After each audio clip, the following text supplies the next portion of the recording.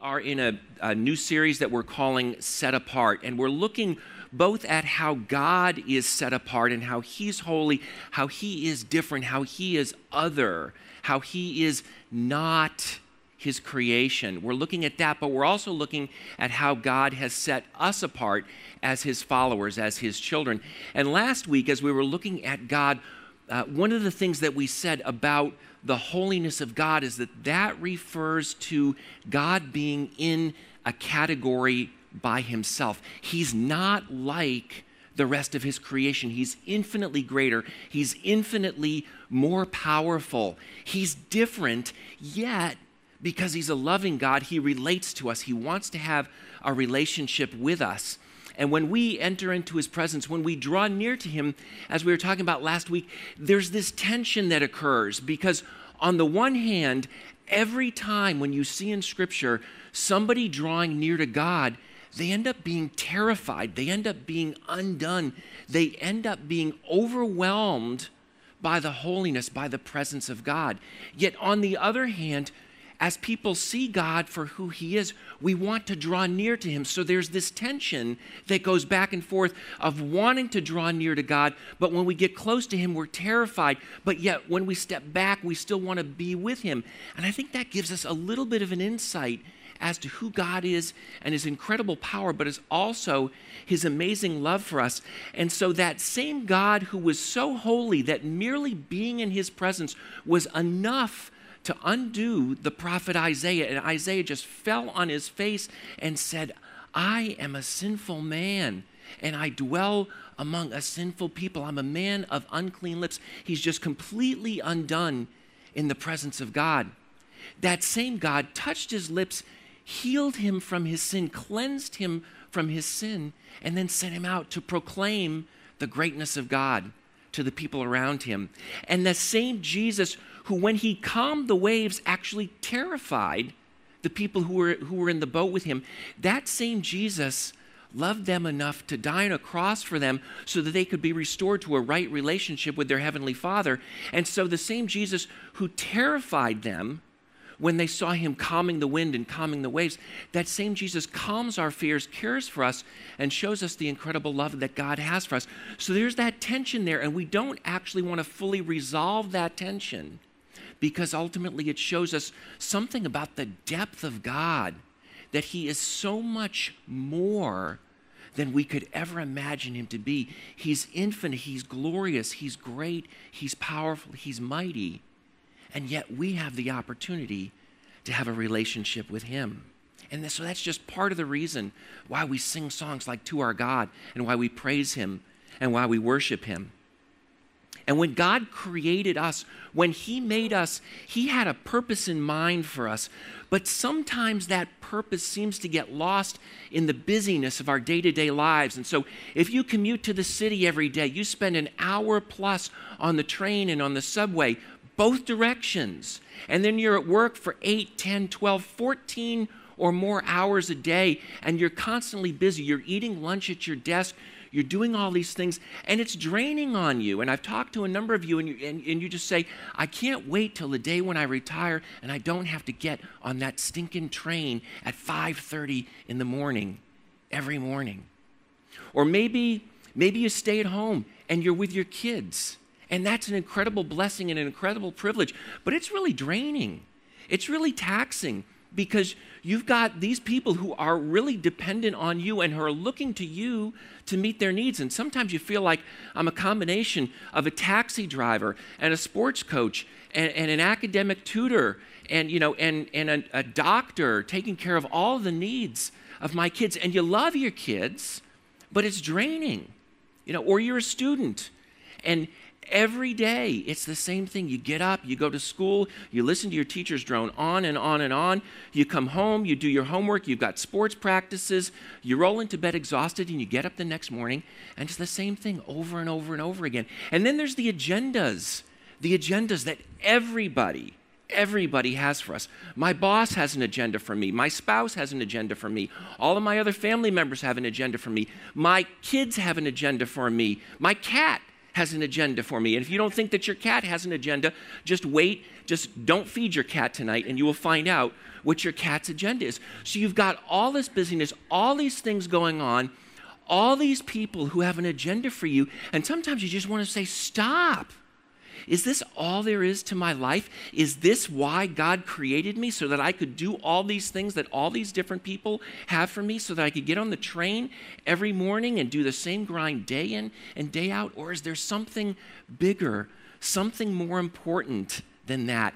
I want to make a difference in the world. I don't have to change the entire world, but please, if I could just make a difference in some small part of the world, then I would feel like maybe, in some sense, I'm fulfilling the purpose for which God created me. And that's what I want to talk about this morning. I want to talk about just a little piece of the purpose for which God created us. Because I think when we understand that purpose and we begin to fulfill it, we realize what an amazing God He is. That He gave us something significant to do, something that can make a difference in the lives of the people around us. If you go back right to the very beginning, the opening chapters of the Bible in the book of Genesis talks about God creating the world. And when He created the world, it was perfect. Beautiful day outside today.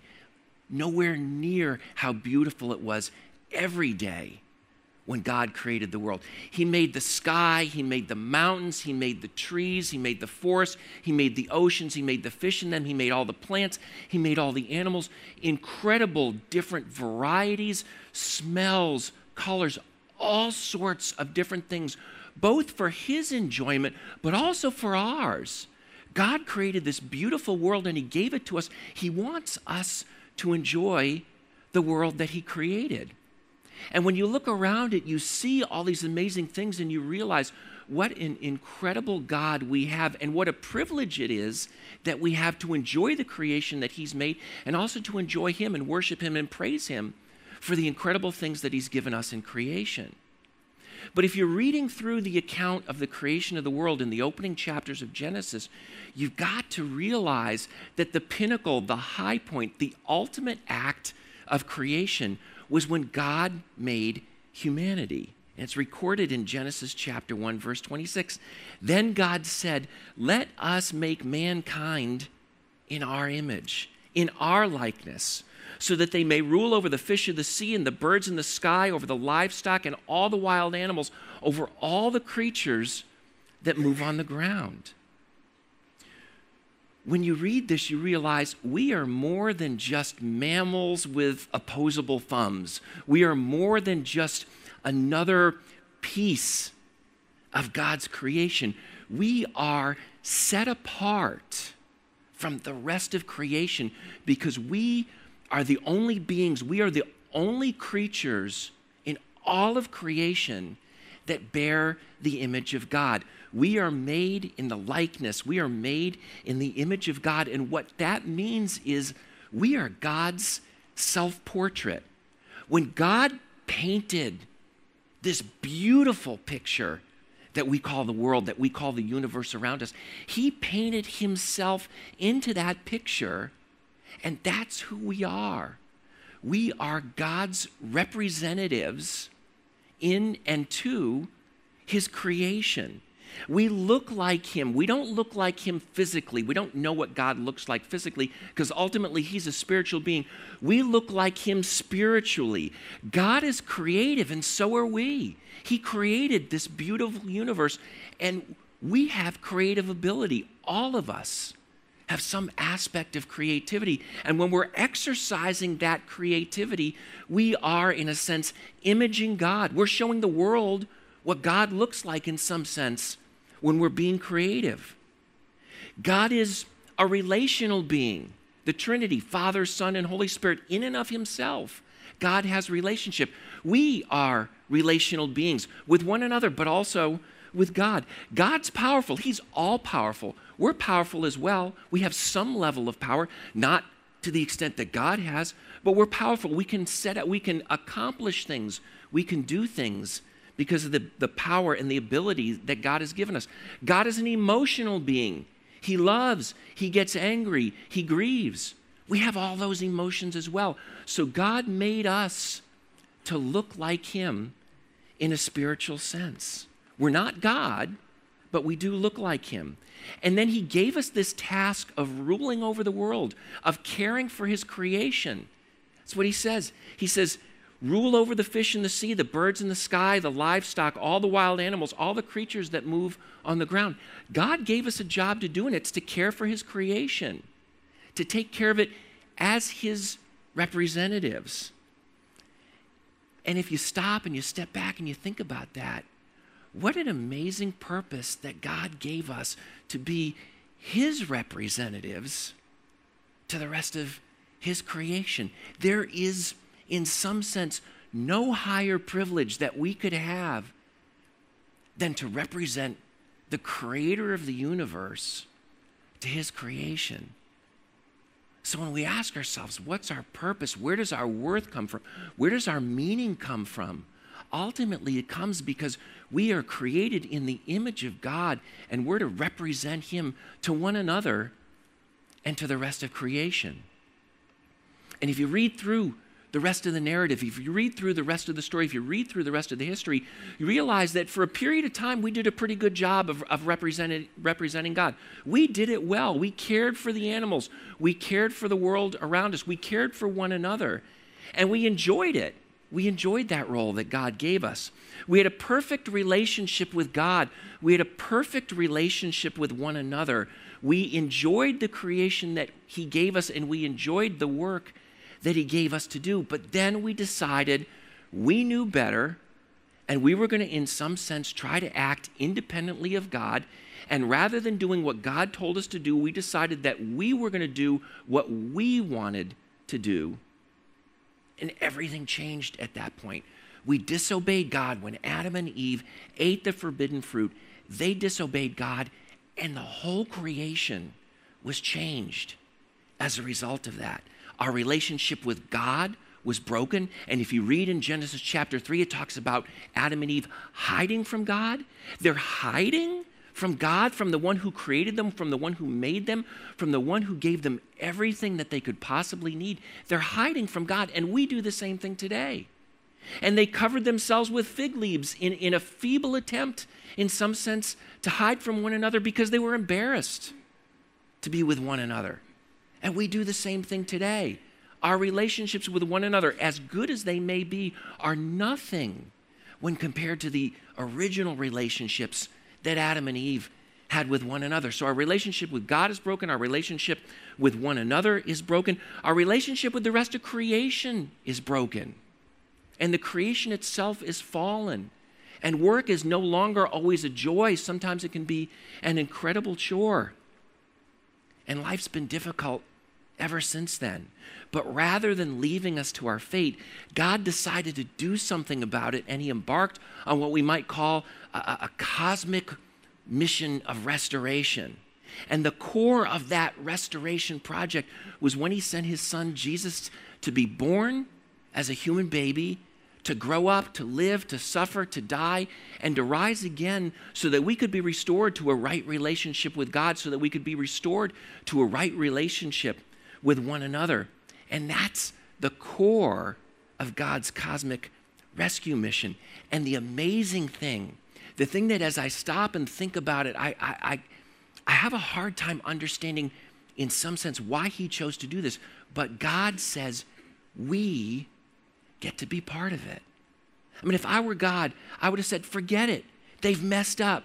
They ruined the world that I created. I'm done with them. Might have wiped them out, but he didn't choose to wipe us out.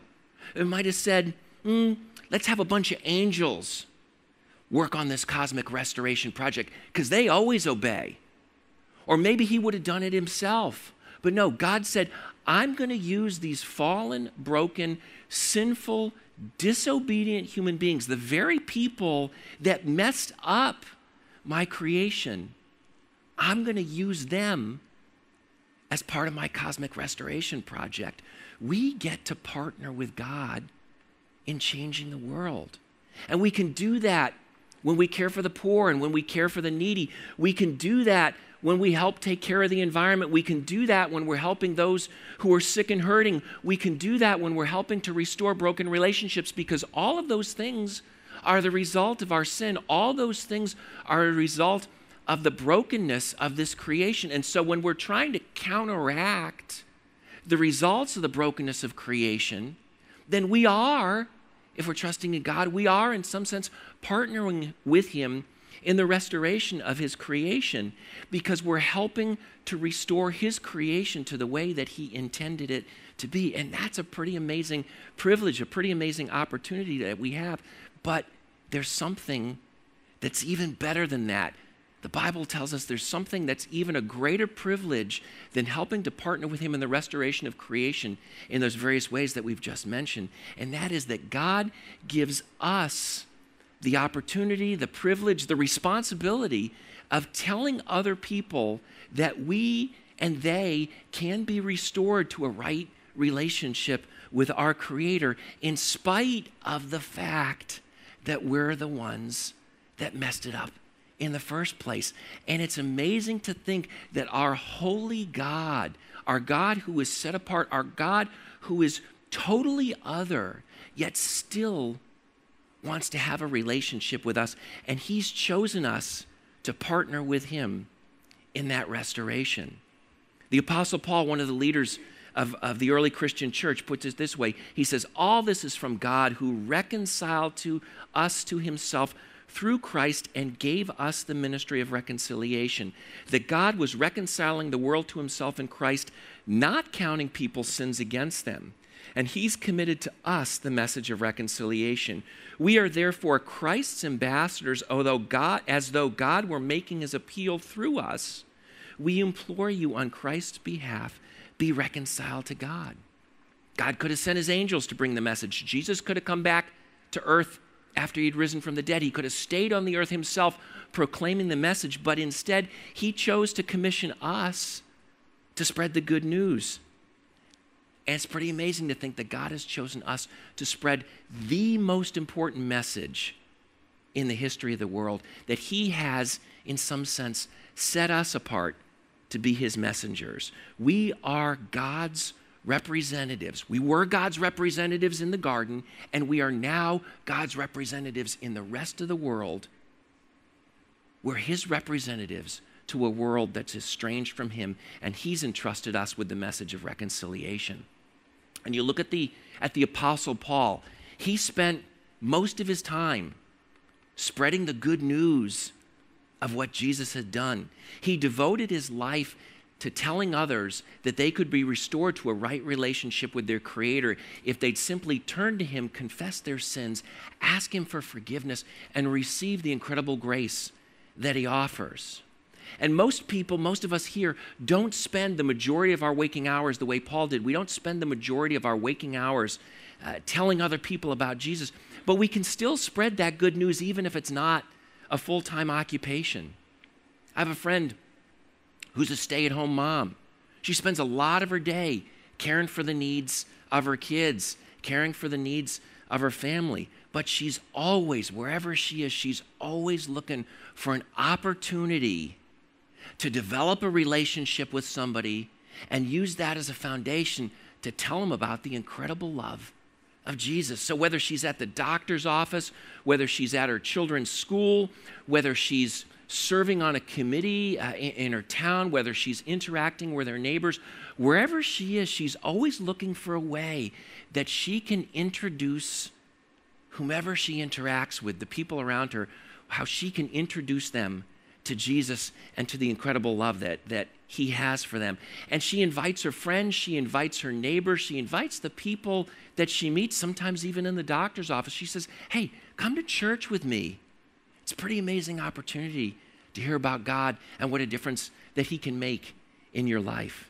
And so she's always looking for those different opportunities. And she's an example to me, and I really appreciate seeing her do this.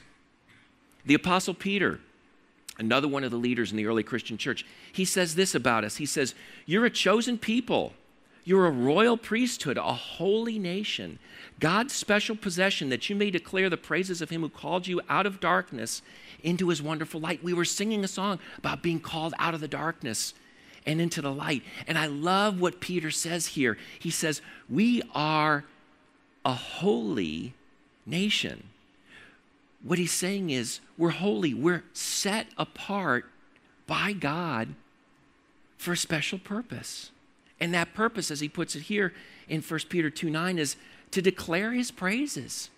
We get the privilege of telling others about how great God is. What an awesome, amazing, loving, creative, powerful, forgiving, compassionate God we have. And that's exactly what my friend does. She is so excited about the love that God has for her, about the things that he has done in her life, that she doesn't have to make herself tell people about Jesus. She can't help but tell people about Jesus. It just flows from her naturally because she's so enamored with God. She is so amazed. She's so taken with him that she's just got to tell everybody about who she is. So she doesn't force herself. She wants to do it. And that's a pretty amazing thought, to think that we have the privilege of telling people about how great our God is. Peter also says that we're a priesthood. He calls us, all of us, priests. You think about that from the culture in which we live. Priests and ministers are viewed as some sort of a special class, set apart and different from the average person. But Peter is saying, no, all of us, all who are followers of Jesus, are priests. And in the Old Testament, that's the context in which Peter was writing. The people to whom he was writing would have been familiar with the Old Testament. The Old Testament priests were the intercessors. They were the go-betweens between God and humanity. They represented God to the people and the people to God. And what Peter is saying is, we, all of us who are followers of Jesus, are set apart to be priests, to be God's representatives to the people, and to be the people's representatives to God.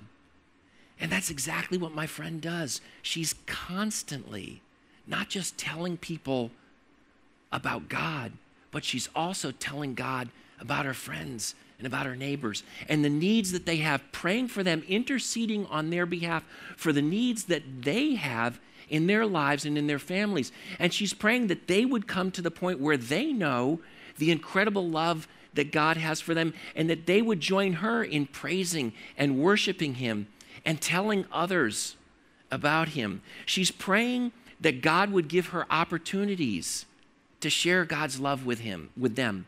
She's praying that God would give her just the right words, just the right things to say to them. And she's praying that God would work in their hearts so that they'd be ready to hear what she has to say, or so that they'd be open to the invitation to come to church where they can hear. So she's acting as a priest in the way that Peter is talking about here. She's participating in God's cosmic plan of restoration, doing what she can within her sphere of influence to help others to experience the same kind of love and mercy and grace that God has shown her. And that's an incredible privilege that she has, and that all of us who are followers of Jesus have. So where do we go from here? How do we take what we're talking about and apply it in our lives? I want to give you two suggestions. First of all, if you've never been reconciled with God, if you're still estranged from God, if you have never come to him and said, Father, I've sinned. I've disobeyed you. I haven't done the things that you want me to do. I've done the things that you've told me not to do. I'm not following after you. If you've never come to him and said that, turn to him and said, yes, I agree with you that I need your forgiveness. Would you grant me your forgiveness on the basis of Jesus dying on the cross for my sins and rising again to give me new life? If you've never been reconciled to God, there is no better day than today in order to do that. So if you've never done that, take some time today. Think, pray, consider. What's keeping me from being reconciled with the creator of the universe? And then if you do that, thank him for the incredible love and grace and forgiveness that he's shown you, and his willingness, his desire, his eagerness to restore you to a right relationship with him. And then second, if you've already been reconciled with God, if you already have been restored to a right relationship with him, then tell somebody about it. Tell the people around you about who God is, what he's done, what a difference that he makes in your life. Pray about it. Ask him to give you those opportunities. If you're afraid, ask him to give you strength and courage. If you're not sure what to say, ask him to give you the words. If you're still not sure, just work at developing a relationship with somebody and saying, hey, you know what? I'd love to invite you to come to my church. It's kind of a little bit different. It's not a church where we heap guilt on you. It's a church where we get to be excited and talk about the incredible things that God has done for us. Why don't you come and join me? Come next Sunday morning with me. Take those opportunities and be that representative that God has made you to be in making a difference in the lives of the people around you. God has given all of us who are followers of Jesus, the privilege, the responsibility, and the joy of joining with him in his cosmic plan of restoration. He has set us apart for that special purpose. And so take some time, even this afternoon, to ask him, Lord, how do you want me to participate in your plan? How do you want me to be used by you in the lives of the people around me? Give me that desire to share your praises, your greatness, your love, your forgiveness, your reconciliation with the people around me. Let's pray. Father, I thank you for the incredible privilege that you have given us as your followers to represent you, to tell the people around us what you're like, that you're glorious, that you're majestic, that you're creative, that you're powerful, that you're merciful, that you're caring, that you're compassionate, that you're forgiving. And I thank you for that incredible privilege. And I pray for all of us that we would be so overwhelmed with your great love, with your great power, with your mercy and with your grace, that it would just become more and more natural for us to tell others about that. And I pray that as we do, you would use us to make a difference in their lives, to point them to you so that they could be restored to a right relationship with you. We pray these things in Jesus' name. Amen.